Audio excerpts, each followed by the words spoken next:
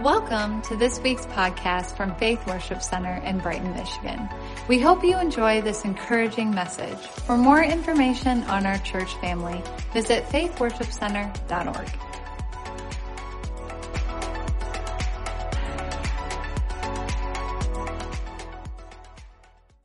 Tonight we're continuing our teaching series on servant leadership.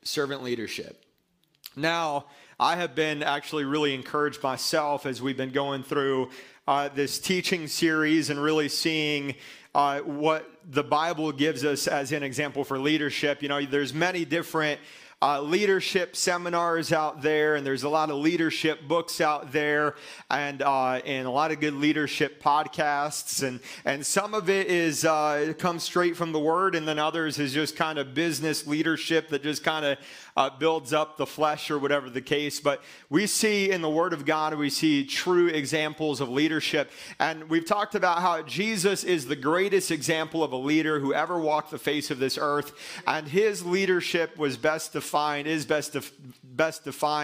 as servant leadership. Jesus, he was a leader, but he came to serve, and he served those around him. He made friends with those who basically were despised in society. He made friends with the tax collectors and with the publicans. He reached out to the sinners. He reached out to the sick. He reached out to the handicapped, the people that nobody would even find themselves around. Those were the people that Jesus was drawn to the most. He would oftentimes bypass the whole crowd just to get to that one person that was in desperate need for a touch. And I have found in ministry, sometimes you can get lost in the crowd and you can lose sight of the needs. And so we ought to pray that God would give us a sensitivity and a compassion for people who are going through various different things. But we started off talking about humility. That was the first thing that we dealt with. I think anytime you're dealing with leadership, that you've got to set the tone with humility. I believe that the way up in ministry is down. I believe that if we want to ascend, that it begins with descending. If we want to be used in a greater capacity, then we have to stay humble in where God has us right now. Now, I have learned really in ministry, and I'll mention what our topic is tonight here shortly, but I have learned in ministry that just by simply showing honor, the Bible says to show honor to whom honor is due, that in and of itself will open up so many doors and so many opportunities. And to be honest with you, most of the opportunities that God has opened up and the different individuals that God has used to open up doors, to be honest with you, the relationships that I built were in no way intended for personal opportunities or personal platforms. I think that ministry is all about people, and when you build relationships with people and you network with people, then doors will open up. Amen. And so we believe in building relationships. So we dealt with humility, and then we dealt with calling, and we talked about how the call of God, it comes directly from God. It comes directly from the Lord. It's the Lord who calls you. And tonight I want to deal with the topic of preparation. Before we do, let's just ask the Lord's blessing here tonight. Heavenly Father, we come to you, Lord, in the precious name of Jesus. Lord, we ask you for the anointing of your Holy Spirit to minister your word to those here, those watching by live stream, wherever they might be watching or listening from. Lord, we ask that you would speak through us here tonight. And Lord, we thank you for it. In Jesus' mighty name we pray. And everybody said amen and amen. Galatians chapter 1. Verses 15 and 16, Galatians chapter 1, verses 15 and 16. The Apostle Paul said, "But when it pleased God, who separated me from my mother's womb and called me by his grace." And then in verse 16, it says, "To reveal his Son in me, that I might preach him among the Gentiles." Again, you see Paul, he said that Christ called him from his mother's womb. He separated him from the time he was in his mother's womb. God already had a plan for him. Before you were in your mother's womb, God already had a plan. He already had a purpose for your life. And it said in verse 16 that he revealed his Son in him that he might preach him. And so we see here with the Apostle Paul that before he preached his revelation of Christ, that first he had to get a revelation of Christ. Before he could preach the revelation revelation of the new covenant, he had to get a personal revelation of the new covenant in his life. Now, I believe that preparation is just as important, if not more important, than the ministry itself. I'll say that again. I believe that preparation is just as important, if not more important, than the ministry itself. You see in Matthew chapter 4 and verse 19 that Jesus told the disciples, he said, "Follow me, and I will make you fishers of men." Again, follow me. And you notice here, he doesn't say, "Follow me, and you will be fishers of men." No, he said, "Follow me, and I will make you fishers of men." There's a process. Right when you get saved, I believe that immediately after somebody responds to the call of God that is upon their life, that the Lord begins to prepare them for the work that he has called them to do. And oftentimes that time of preparation means going through testing. It means going through trial. Now, when I had gone to seminary, I had attended seminary for 5 years. At that time, it was called World Evangelism Bible College, and we had a nickname for it, Wilderness Experience Bible College. Because when you're studying the Word of God, other people call it World Evangelism Bible College. But when you study the Word of God, God has to then take what we're learning, the head knowledge, and it then has to go down to our heart. And so the only way for the Word to become real to us is for our faith to be put to the test and to go through times and seasons and trials and tribulations where we have to rely upon the Word of God. It's one thing to have a life jacket on, but it's another thing to be thrown into the water and to know whether or not the life jacket actually works. And so God, he'll teach you his word, and then you've got to get that personal revelation. And so Paul said, going back to Galatians, he said that first Christ had to reveal himself to him that he might preach him among the heathen. And so when we want to be used by God, we ought to desire a deeper personal revelation of Jesus. Because I believe that there's a difference between preaching about Jesus and preaching Jesus. You notice that Paul did not say that I might preach about him. He said that I might preach him. He was preaching Jesus from a personal revelation. And God, he wants to make himself real to you. He wants you to have a personal revelation of him as your Savior, as your deliverer, as your healer, as a baptizer in the Holy Spirit in every capacity in your life, so that when you get up and you proclaim the Word of God, it will no longer be something that you just read. It will no longer be something that you just heard, but you're going to be preaching from a personal revelation, and you're going to be able to preach it under the anointing and the unction of the Holy Spirit with boldness, knowing that it is real because you have experienced it for yourself. And so Paul said, before I preached him, first Christ had to reveal himself to me. 2 Timothy chapter 2 and verse 15, it says, "Study to show yourself approved unto God, a workman that needs not to be ashamed, rightfully dividing the word of truth." He's quick on the scriptures here tonight. I like that. I didn't even give him the references tonight. We appreciate you, Mike.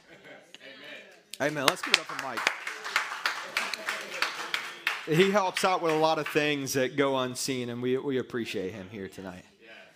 And so Paul told Timothy, he says, "Study to show yourself approved unto God, a workman that needs not to be ashamed, rightfully dividing the word of truth." I believe, especially when it comes to prophecy, I believe that one of the most important aspects of a prophet is to have a true understanding of the Word of God. I remember hearing a prophecy one time that went forth that said, "I will deliver you just like Abraham delivered the children of Israel out of Egyptian bondage instead of Moses." Kind of missed it there. And so the Bible says we've got to study the Word of God, to study to show yourself approved unto God, a workman that needs not to be ashamed, rightfully dividing the word of truth. 2 Timothy chapter 4, verses 2 through 5. This was the first passage of Scripture I had ever preached on. It was right after I got baptized in the Holy Spirit, and it was in Pastor Bob Cornell's class during a devotion. I remember when I preached this passage, the Spirit of God just came all over me, and it was really from that moment I felt an unction to preach the gospel. But it says, preach the word. Be instant in season and out of season. Reprove, rebuke, exhort with all long suffering and doctrine. We'll read the following verses, but I want to go back to verse 2 first. Preach the word. Be instant in season, out of season. Reprove, rebuke, exhort with all long suffering and doctrine. Now, I love that phrase there, to be instant in season and out of season. I believe that when God has called you to preach the word of God, that you've got to be willing to preach the word of God at any moment, at any time the door opens up, you've got to be ready to go. I have learned in ministry to always be available. When doors open up, I try to be there. I don't think I have ever had to cancel preaching engagement, ministry engagement. And if God forbid I ever do in the future, it will be because there's no way possible for me to get there. But when I tell somebody I'll be somewhere, I'm going to be there. And I try to be available. I believe that out of sight is out of mind. And, just showing up sometimes will go a long ways and open up more doors and more opportunities. So it says, be ready in season and out of season. I think sometimes we can get so focused on the season that we're in life and everything happening around us that we can forget to be ready and ready to preach the gospel. But he said, preach the word, be instant in season, out of season, reprove, rebuke, exhort with all long suffering and doctrine. For the time will come when they will not endure sound doctrine, but after their own lusts shall they heap to themselves teachers having itching ears. And they shall turn away their ears from the truth and shall be turned unto fables. Now, the Bible here speaks of a great falling away from the truth of the Word of God.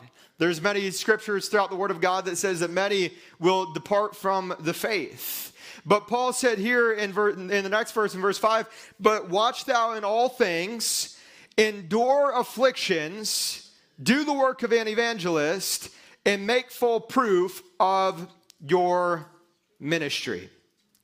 So, Paul, I want to go back to verse 2 one more time. He said, reprove, rebuke, and exhort with all long suffering and doctrine. There's a time for reproof, and let me say this about reproof and correction. Correction is never easy. It's never easy for the person giving it, and it's never easy for the person receiving it, but it's a part of ministry. It's a part of leadership. Sometimes you have to correct. You are responsible as a preacher of the Word of God to look out for the body of Christ. And let me say this, that in ministry and in leadership and in pastoring, you have the big picture. You see the big picture. You see all aspects of the ministry. And as individuals, sometimes we only see this. And unfortunately, you can't always share this with that. And not everybody's going to understand the big picture. And so that's why you've got to rely upon the Lord for wisdom. You got to trust God for direction. You've got to stay humble. And you've got to ask the Lord to show you how to handle situations in ministry, situations in leadership. Because there's going to be situations in leadership and ministry that no matter how long you went to Bible college or seminary for, it's not going to train you for everything. And I remember soon after I came up here to pastor, a good friend of mine down in Bradenton, Florida, Pastor Bill Bailey, I tell him he's a pastor's pastor. But, he's been pastoring for about 30 years, and I remember talking to him about this, and I remember him saying, yeah, if you ever, go through a challenging time, just give me a call. But he said, I'll be honest with you, I've been pastoring for 30 years, and I still face situations I've never faced before, and I've just got to go to God for wisdom. I've just got to ask the Lord for wisdom, and we'll be talking more about that here shortly. But I want to emphasize how important preparation is for ministry. You see many examples throughout the Word of God. We won't have time tonight to hit on all of them, but one of them is Jesus himself. Jesus, he went through 30 years until he started his ministry, and then his ministry only lasted 3.5 years. You see John the Baptist, who again started his ministry at about 30 years old, and after 30 years of preparing for his ministry only lasted 6 months. And so the preparation is so very important. And there's so many different things that God is doing throughout our time of preparation. And we're going to talk about some of those things that God is doing. And really, what does preparation for ministry entail? Because I believe that preparation for ministry is more than studying theology, because there's people who go through 4 years of seminary and Bible college, and they still never really got a personal revelation of Jesus and truly applied what they had and what they heard to their life. So what is God doing throughout preparation? Number one, God is producing the fruit of the Spirit in our life. Galatians chapter 5, verses 22 and 23. But the fruit of the Spirit is love, joy, peace, long-suffering, gentleness, goodness, faith, meekness, and temperance. So those are fruit that only the Spirit of God can produce in us. You see, when we stand up behind a pulpit, we want people not to see us, but we want people to see Jesus. We want people to see the love. We want people to see the compassion. We want people to see the care. And so that's one of the things that God is doing through our time of preparation. He's got to produce the fruit of the Spirit in us, and He's got to rid us of the works of the flesh. And I think that any of us, if we were to be honest, there's so much more in our life that God wants to do in us, that God wants to change in us. And no matter how long we've been in ministry, I've been around some people that God is using in a tremendous way around the world, but you'll see that they go through challenges and they go through struggles and they go through hardship because they're human beings and nobody is perfect. And so that's why you learn in ministry to be, when it comes to other preachers, you've got to be compassionate. You've got to be sympathetic, and you've got to be there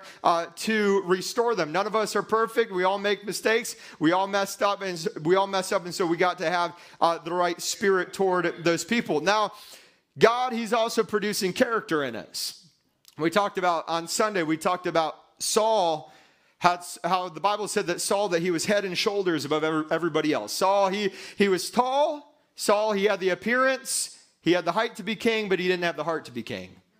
And it's one thing for us to have the height, but it's another thing for us to have the heart, for us to have the love, for us to have the compassion. And, I'll tell you, coming up here in pastoring, you develop more compassion for people. When you're traveling and you're evangelizing, and I had the opportunity to do that for a long time, full-time evangelism all over the country, and I went to about 17 different countries. You know what evangelists do? They blow in, they blow up, and they blow out. They blow in, they blow up, and they blow out. If there's any problems, you just leave it for the pastor. The pastor tells you what they're going through. Well, I'll keep you in prayer. And then you move on to your next church and you just forget about them.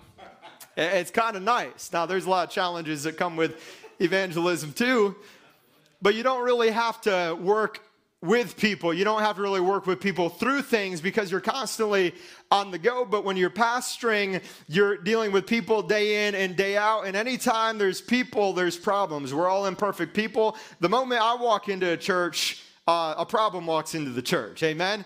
Because with people come problems, but we don't keep our focus on the problems. We keep our focus on the problem solver. You see, leaders do not keep their focus on the problems. They focus on the solution to the problems. That's the difference between a leader and a non-leader. There comes times to address problems, but you can't stay focused on the problems. You've got to stay focused on Jesus. He's the problem solver. You've got to keep your focus on the mission. You've got to keep your focus on the Great Commission. And you've got to keep going forward in Jesus' mighty name. There's no time to get distracted. There's no time to get dismayed. There's souls to be won. There's lives to be changed. There's a work to be done. And you've got to get up and you've got to keep pressing and you've got to keep moving. Would you give the Lord a hand clap of praise for that? And so God, He wants to develop character in us. He wants our character to complement our calling. I never want to be a different person from behind the pulpit than I am in the grocery store or I'm at the restaurant. You know, some servers, it's sad, some servers feel like church folk are some of the rudest people, you know, after they get out of church and they go out to eat and they're just bossy and they tell them what to do. And they don't leave a tip. They leave them a gospel tract instead of a tip. Please don't ever do that. and so that character, our character is intended to complement our calling. Now, there's been times where I have seen character flaws in the past, and people would say, well, that's just my personality. That's just who I am. But Jesus, he wants to change our personality. And when I started pastoring, in many ways, God kind of took the edge off in many different ways, because in ministry, I realized I have to truly care. I truly have to be compassionate for people. You know, you preach on television and you say something somebody doesn't like, they just flip the channel. They were probably sitting in their recliner anyway, eating a bag of Cheetos. They didn't go out of their way to hear you, and it doesn't take a whole lot of work just to skip to the next channel. But when you have people who drive to church and they drive an hour and they drive an hour and a half and they drive 2 hours to come and hear the word of God, you want to do what Jesus told Peter to do, and that's to feed the sheep, to give them what is actually going to help them. And what I had to do, Brother Marty was joking around about the soapbox, but you know, when I started pastoring, I realized that there were some soapboxes that I was on that I had to step off of. Not that what I was saying wasn't true, but I had to focus on what the people really need. What is actually going to help them, whether it's truth that's easy to hear or truth that's hard to hear. I'd have to evaluate myself, no matter what it is, no matter what I'm saying. Is this going to leave the people better off when they leave than when they came? That's the heart that God has to give you in ministry. You've got to be focused on what is actually going to help the people. And what's actually going to help the people is preaching Jesus, lifting up Jesus Christ, lifting up the finished work of Jesus. That's what's going to change a heart, and that's what's going to change a life. Amen? And so God, he's developing not only the fruit of the Spirit and not only character, but he's developing compassion. You would see time and time again where Jesus, he would be moved with compassion. The compassion in his heart would move him.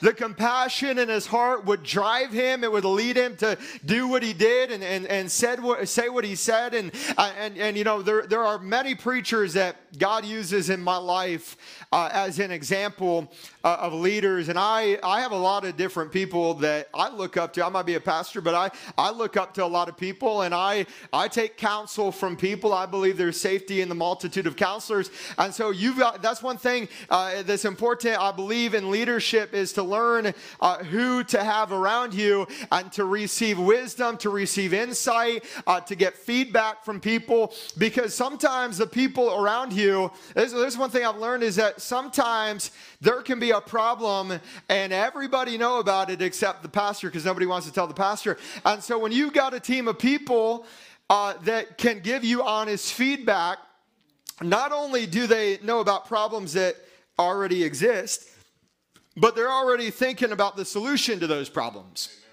And so when you can listen, I believe a big part is very important at times in ministry to listen. It can be really hard for preachers to listen because we're so used to doing a lot of the talking, but there comes time where we got to listen.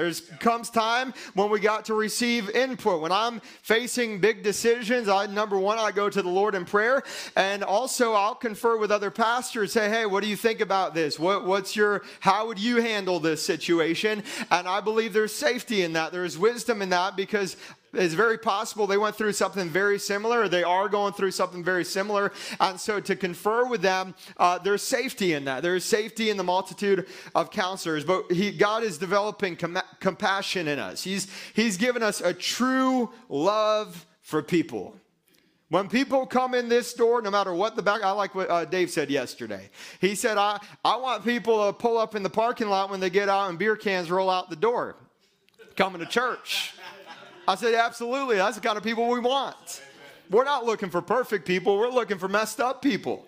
We're looking for people who are broken, people that are bound, people that are hurting. You feel like your life is screwed up and you're in the pit of despair. You feel like there's no hope. Maybe you're shooting up and down your arm. You've got track marks up and down your arm and you're lost without God. You're the people we want to come to church.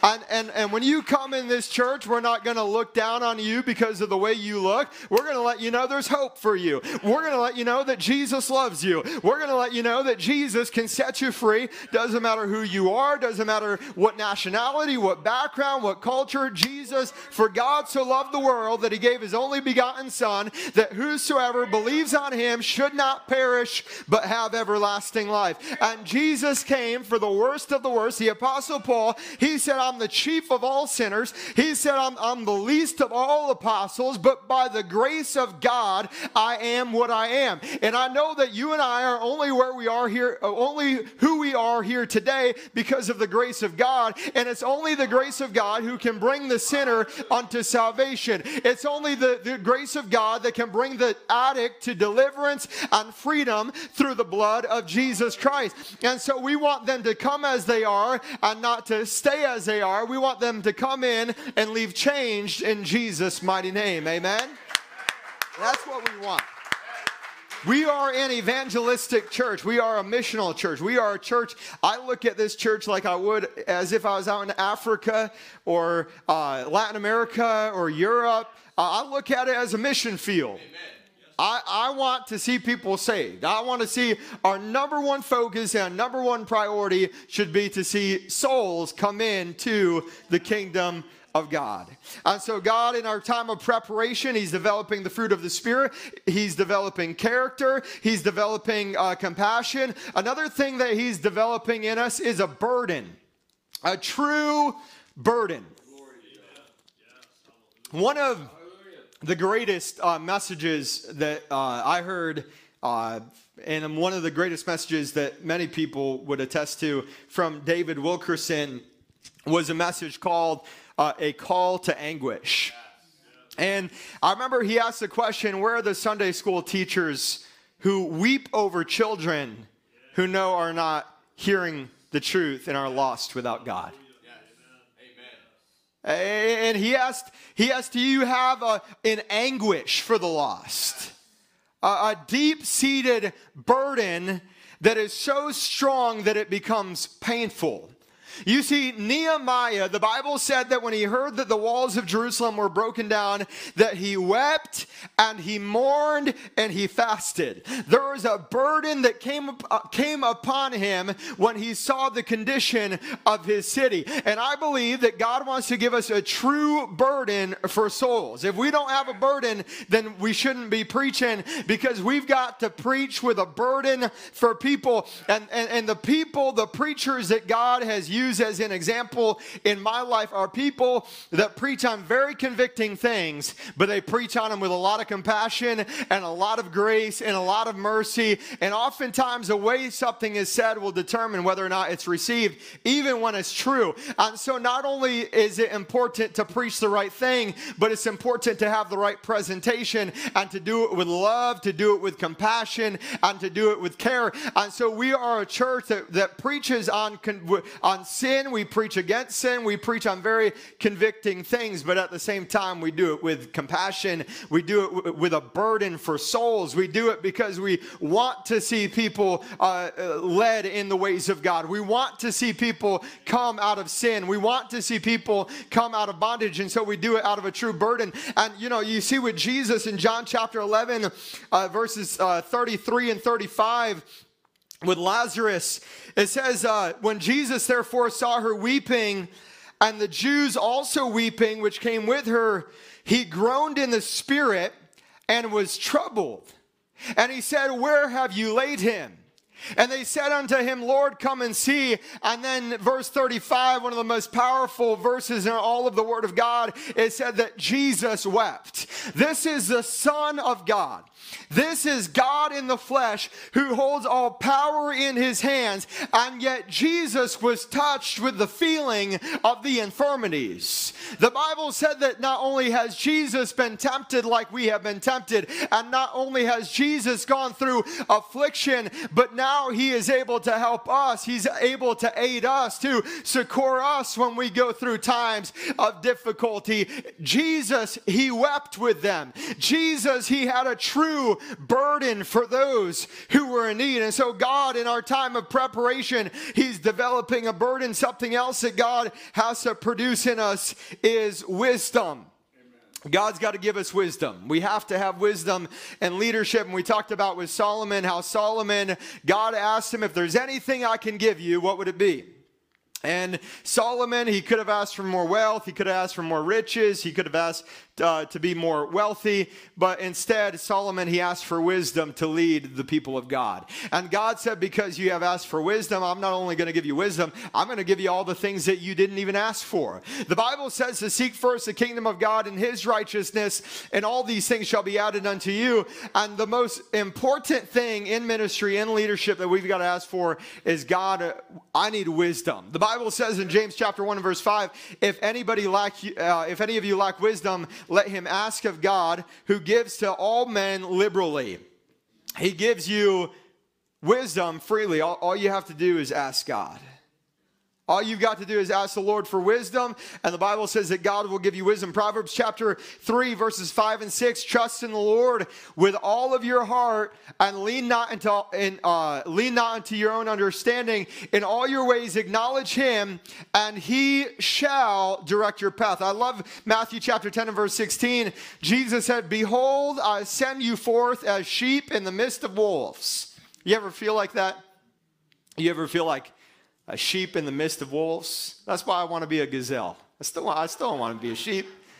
I want to be able to run. I want to be able to run away from the wolves. Jesus didn't say, I'm going to make you a gazelle so you can outrun the wolves. He didn't say, I'm going to make you a lion so you can devour the wolves. He said, I'm going to make you a sheep in the midst of wolves.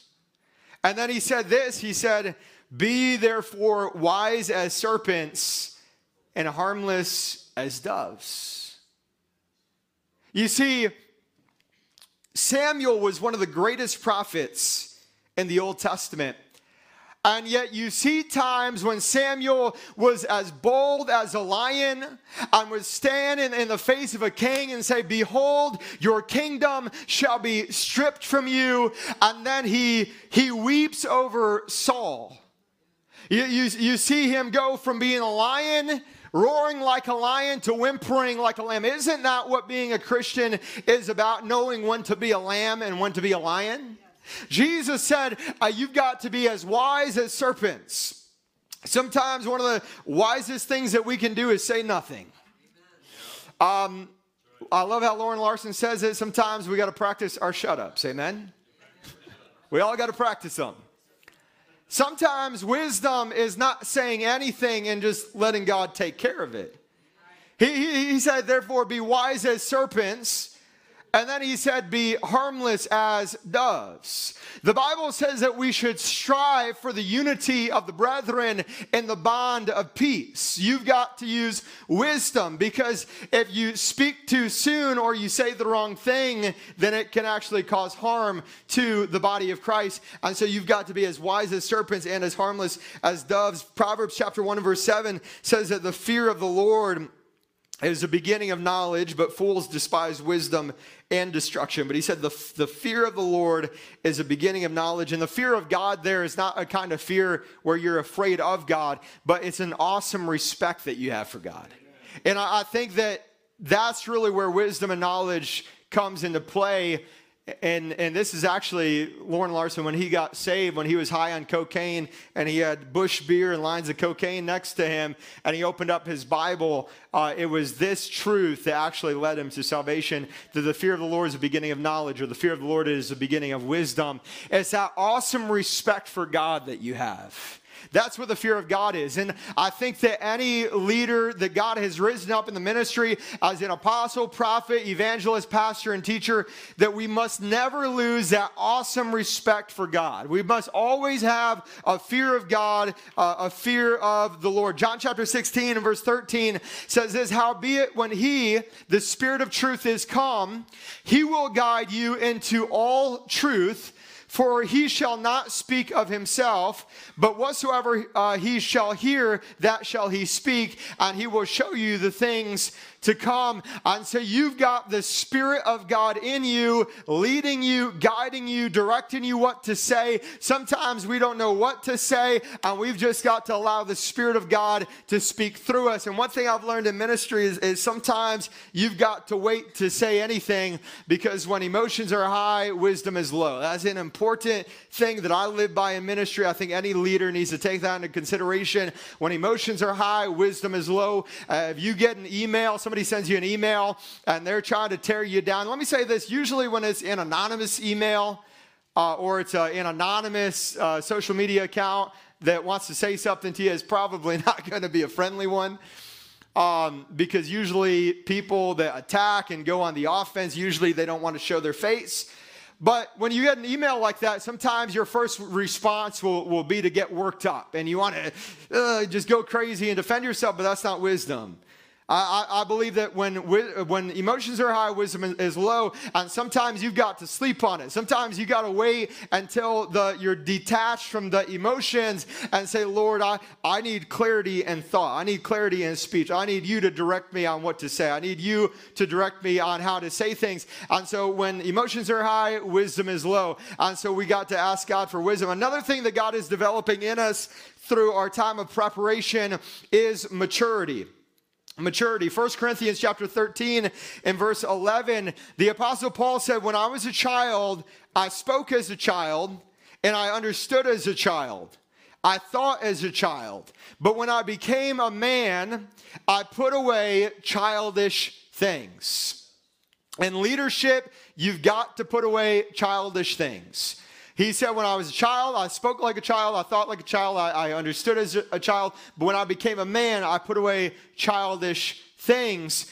And you see, sometimes I have seen in ministry before where people get into big positions prematurely, and it really have a negative effect on them. And the Bible talks about putting a novice in office, because we've got to be properly prepared for what God has called us to do. And I think that there's a difference between, when God says somebody is ready and people think that somebody is ready, because sometimes when God puts you in a position, we're never totally ready. God is always doing more work in us. God is always preparing us for greater things. But through that time, he's producing more maturity in us. He's showing us how to deal with certain situations. He's showing us how to respond to certain situations, how to conduct ourselves, how to lead as God intends for us to lead. Another thing that God is producing in us is discernment.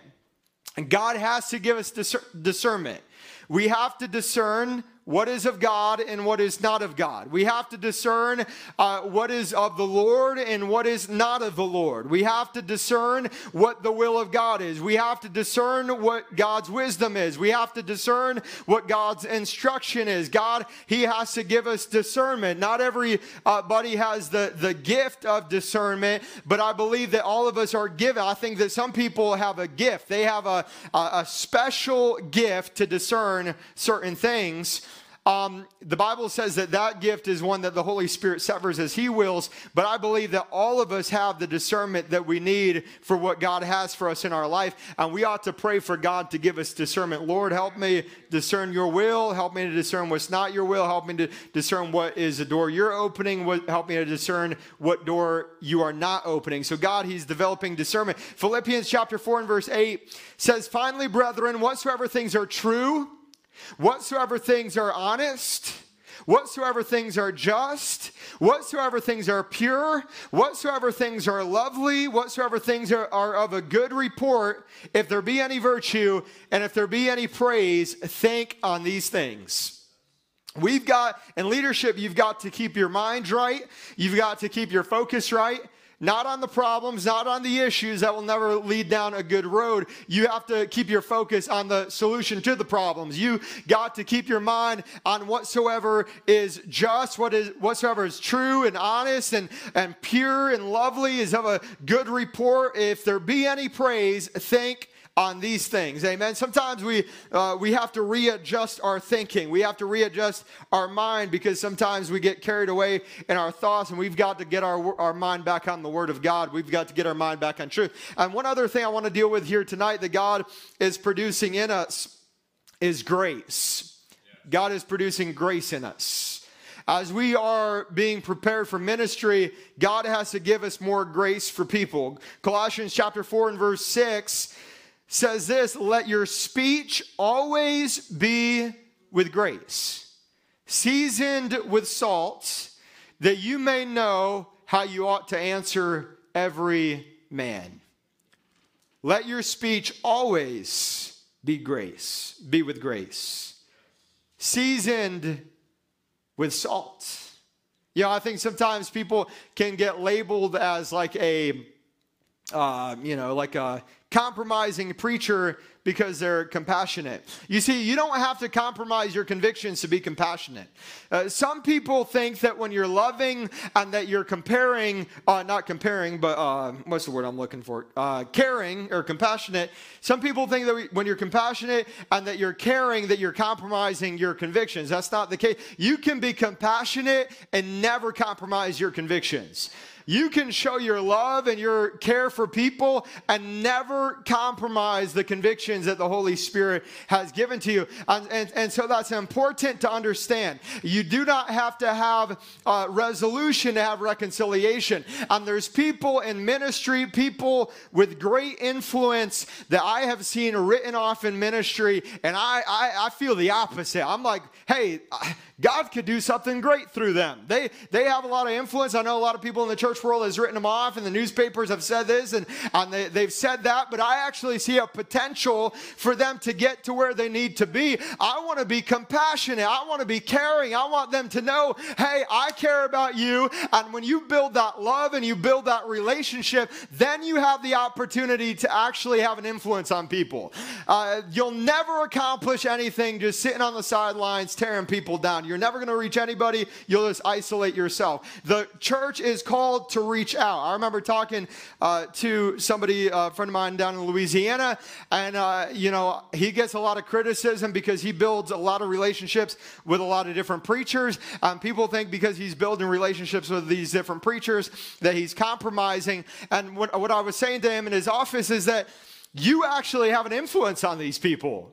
You actually have an influence on these other preachers while people are sitting on the sidelines and tearing you down and tearing the other people down. These people actually look up to you, and you have the opportunity to have an influence on them. You have an opportunity to actually minister to them. You have an opportunity to actually help them along the way. And that's what the church should be doing. The church needs to be compassionate. I'm not talking about compromising doctrine. I'm not talking about taking false doctrine lightly. I'm talking about having a heart of love, having a heart of compassion, having a heart of grace that actually wants to reach out and help pick people back up, that actually wants to help people who may be caught up in false doctrine, but you say, hey, I want you to know that I care about you, and when you show that care, when you show that love, and I've shared this story before, but I remember about a year or two ago, I was at a particular event, and there was several preachers there that if I mention the names, you would know who they are. And one of them,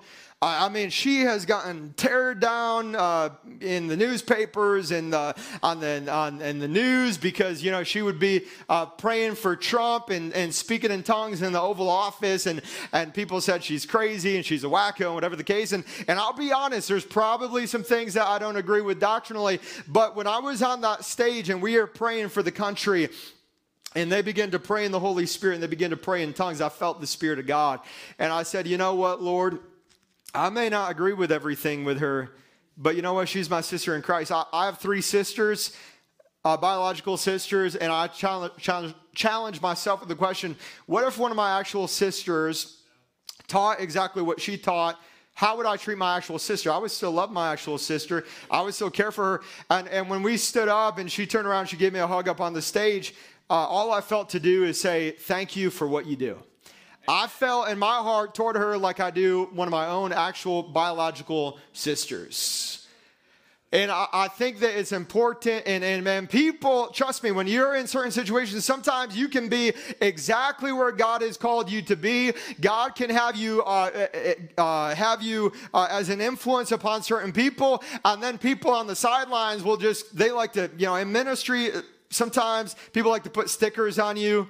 They just use these catchphrases and they like to bunch people up. And that's another thing I never do. I look at every preacher on an individual basis. I think that every preacher gets the benefit of the doubt. When I see a platform full of preachers, I don't label them all the same thing. They're all different preachers. They probably all have different views. They have probably very different ministries. And so I'm not going to judge them all because they're all on the same platform. You have to evaluate each ministry on an individual basis, and you've got to do it with love. You got to do it with grace. And sometimes when God leads you to certain places that have an influence on certain people, people will be critical of you. People will say you're compromising. People will say that you're becoming one of them and you're going in this direction, that direction. You just got to tune all that out. You got to just focus on where the Lord sends you, because sometimes where God sends you, nobody will ever understand. And the more influence you have, the more criticism you'll have. If you... that could be said there, but the higher the trees, the stronger the winds. And so the greater, if you weren't having any impact, then you wouldn't have any criticism. But the more impact you have and the more reach you have, there's always going to be critics. There's always going to be people that are judgmental. There's always going to be nitpickers. There's always going to be people that are looking for you to say one wrong thing so they can write you off. And in the meantime, most of the time, those people aren't even preaching. They're just kind of sitting on the sidelines watching the players play. They're not even in the game. And so we've got to be mindful of what the Lord has for us. We got to be focused on what the Lord is doing, and we got to tune out distractions. We got to tune out distractors and say, Lord, where do you want me to go? Lord, what do you want me to do? Where do you want me to preach? Who do you want me to have an influence on? And I told that pastor friend of mine, I said, those people that are critical of him, I said, they will never, ever, ever, ever, ever have the opportunity to ever have the influence on these preachers that they have. And so I think that you got to just tune that out and say, Lord, I want to reach everybody. I want to reach the unsaved, and I want to reach those that are saved and that are off course and caught up in whatever it might be. I want to see them come into the truth. I want them to be restored in the truth. And that's the kind of heart that God has to give us in leadership. And oftentimes we have to lay aside personal emotions, personal agendas. For me, in ministry, I always, especially with this church, I always ask, with any big decision, I ask the Lord, not what's best for me, but what's best for the church? What's best for the body? The Bible says a shepherd gives his life for the sheep. And in a ministry, you've got to, it's more than, Sunday and Wednesday. You are surrendering your will to the work of God, to Christ, for the body of Christ. And I always try to keep myself out of the equation. I try to remain humble. I try to be as gentle and gracious as possible and ask God, Lord, what do you want me to do in this situation? If anyone lack wisdom, let them ask of God who gives it freely. So if you're ever facing a difficult time in leadership, not if, but when you face difficult times in leadership, God, he wants to give you that grace. He wants to give you that compassion. He wants to give you that wisdom so that we handle things in a way that will be beneficial to the body of Christ, that will be profitable for the body of Christ. I don't know about you, but I want to see more souls saved. I want to see more people born again. I am so thankful for the church that we have here, a body of people. When I hear so many people say when they come here and visit, they say, I sense the love there. Amen. I feel loved by you guys. I sense the Spirit of God. That's what we want to have here. And one of the most important aspects, not a lot of people talk about this in leadership, but one of the most important aspects of leadership is protecting the culture of the church, because churches can become very toxic, and you've got to keep the culture focused on Christ, Amen. Loving each other, keeping the unity of the Spirit. That's one of the most important things in the body of Christ. I want people, when they walk in these doors, to sense the presence of God, to sense the Spirit of God, sense the love of God, people that have their eyes focused on Jesus. I hope you don't have your eyes focused on me, because none of us are perfect. I hope we don't have our eyes focused on each other. I hope our eyes are focused on Jesus, because we're all a bunch of messed up, jacked up people. We're all jacked up. But we serve a Savior that knows how to fix us. Amen. Praise God.